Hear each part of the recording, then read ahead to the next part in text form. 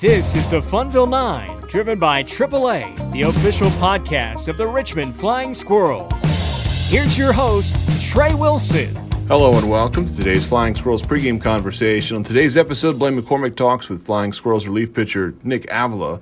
They talked about rotating between long relief and late game relief appearances, adjusting to AA, his path through baseball to this point, and more. Here's Blaine's conversation with Flying Squirrels pitcher Nick Avila. Today, our pregame conversation is with Nick Avila, who pitched 2 scoreless innings last night, put up 4 strikeouts against the Harrisburg Senators, and this is something that we've seen from you a lot lately, Nick, these kind of longer outings in the middle innings, but we've also seen you late in ball games too, as a setup role or even occasionally as a closer. Is there a preference for you, whether it's the middle innings working longer or in the later half of games?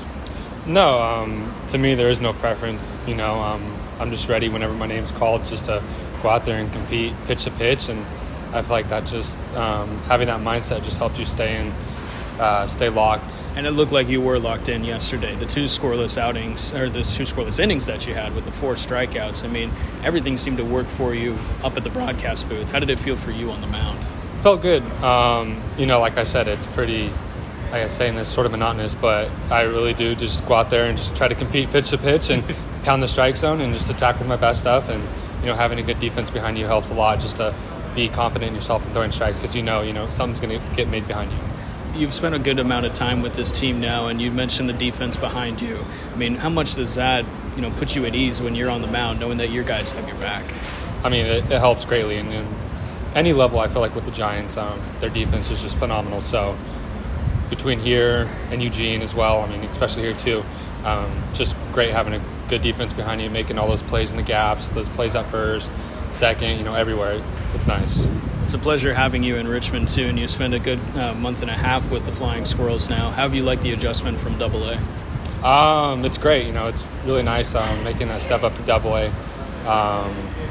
It's great here. The fans, staff, faculty, everybody treats you good.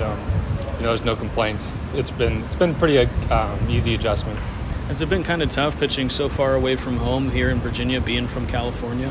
Not at all. The first week I was dragging a little bit. The time change was getting me, but no, not really an adjustment. But now I know how I felt, or how all my teammates felt in Eugene that were from the East Coast this last year. I was like, oh, okay, it makes sense now since I was so close to home, and now I'm so far away. We just sort of did like a little switch. Yeah. But it's been pretty good. We're talking with Nick Avila here on our pregame conversation on the pregame warm-up driven by AAA.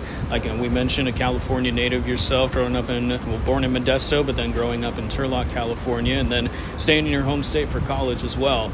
You've bounced around a lot of places, being from the junior college circuit with San Joaquin Delta College, then over to Long Beach State, and then, of course, in the professional ranks all over the country.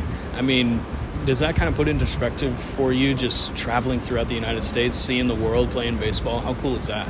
Yeah, I mean, it's great. It's like you mentioned, I just sort of stayed in California for all my collegiate years, and being able to travel, to all these East Coast states, it's great. It's cool, and seeing all the different ballparks and fans and everything, it's cool. Besides Richmond, has there been a spot on the East Coast and within the Eastern League that has been your favorite place to go? I would say, as of scenery, Portland, Maine. Wasn't my best week there, but the scenery. I was able to have my girlfriend there, and we were able to take a trip to like the lighthouse there and everything. So it was super cool. That's been my favorite so far. Being from a scenic state of California as well, and then being a baseball player at Long Beach State, a historic program and a lot of talent coming out of that school. What was it like to be over at Long Beach State for you? It was great. Definitely a grind. Definitely could say it was a grind there, but to wear that dirtbag name across your chest was definitely a privilege and an experience as well. Is it kind of cool seeing a whole lot of alumni in the big leagues like Evan Longoria with the Giants? Oh yeah, it's super cool. I think they have one of the top like alumni to people in the MLB, and you see them all across the league, and especially one with the Giants. It's pretty cool.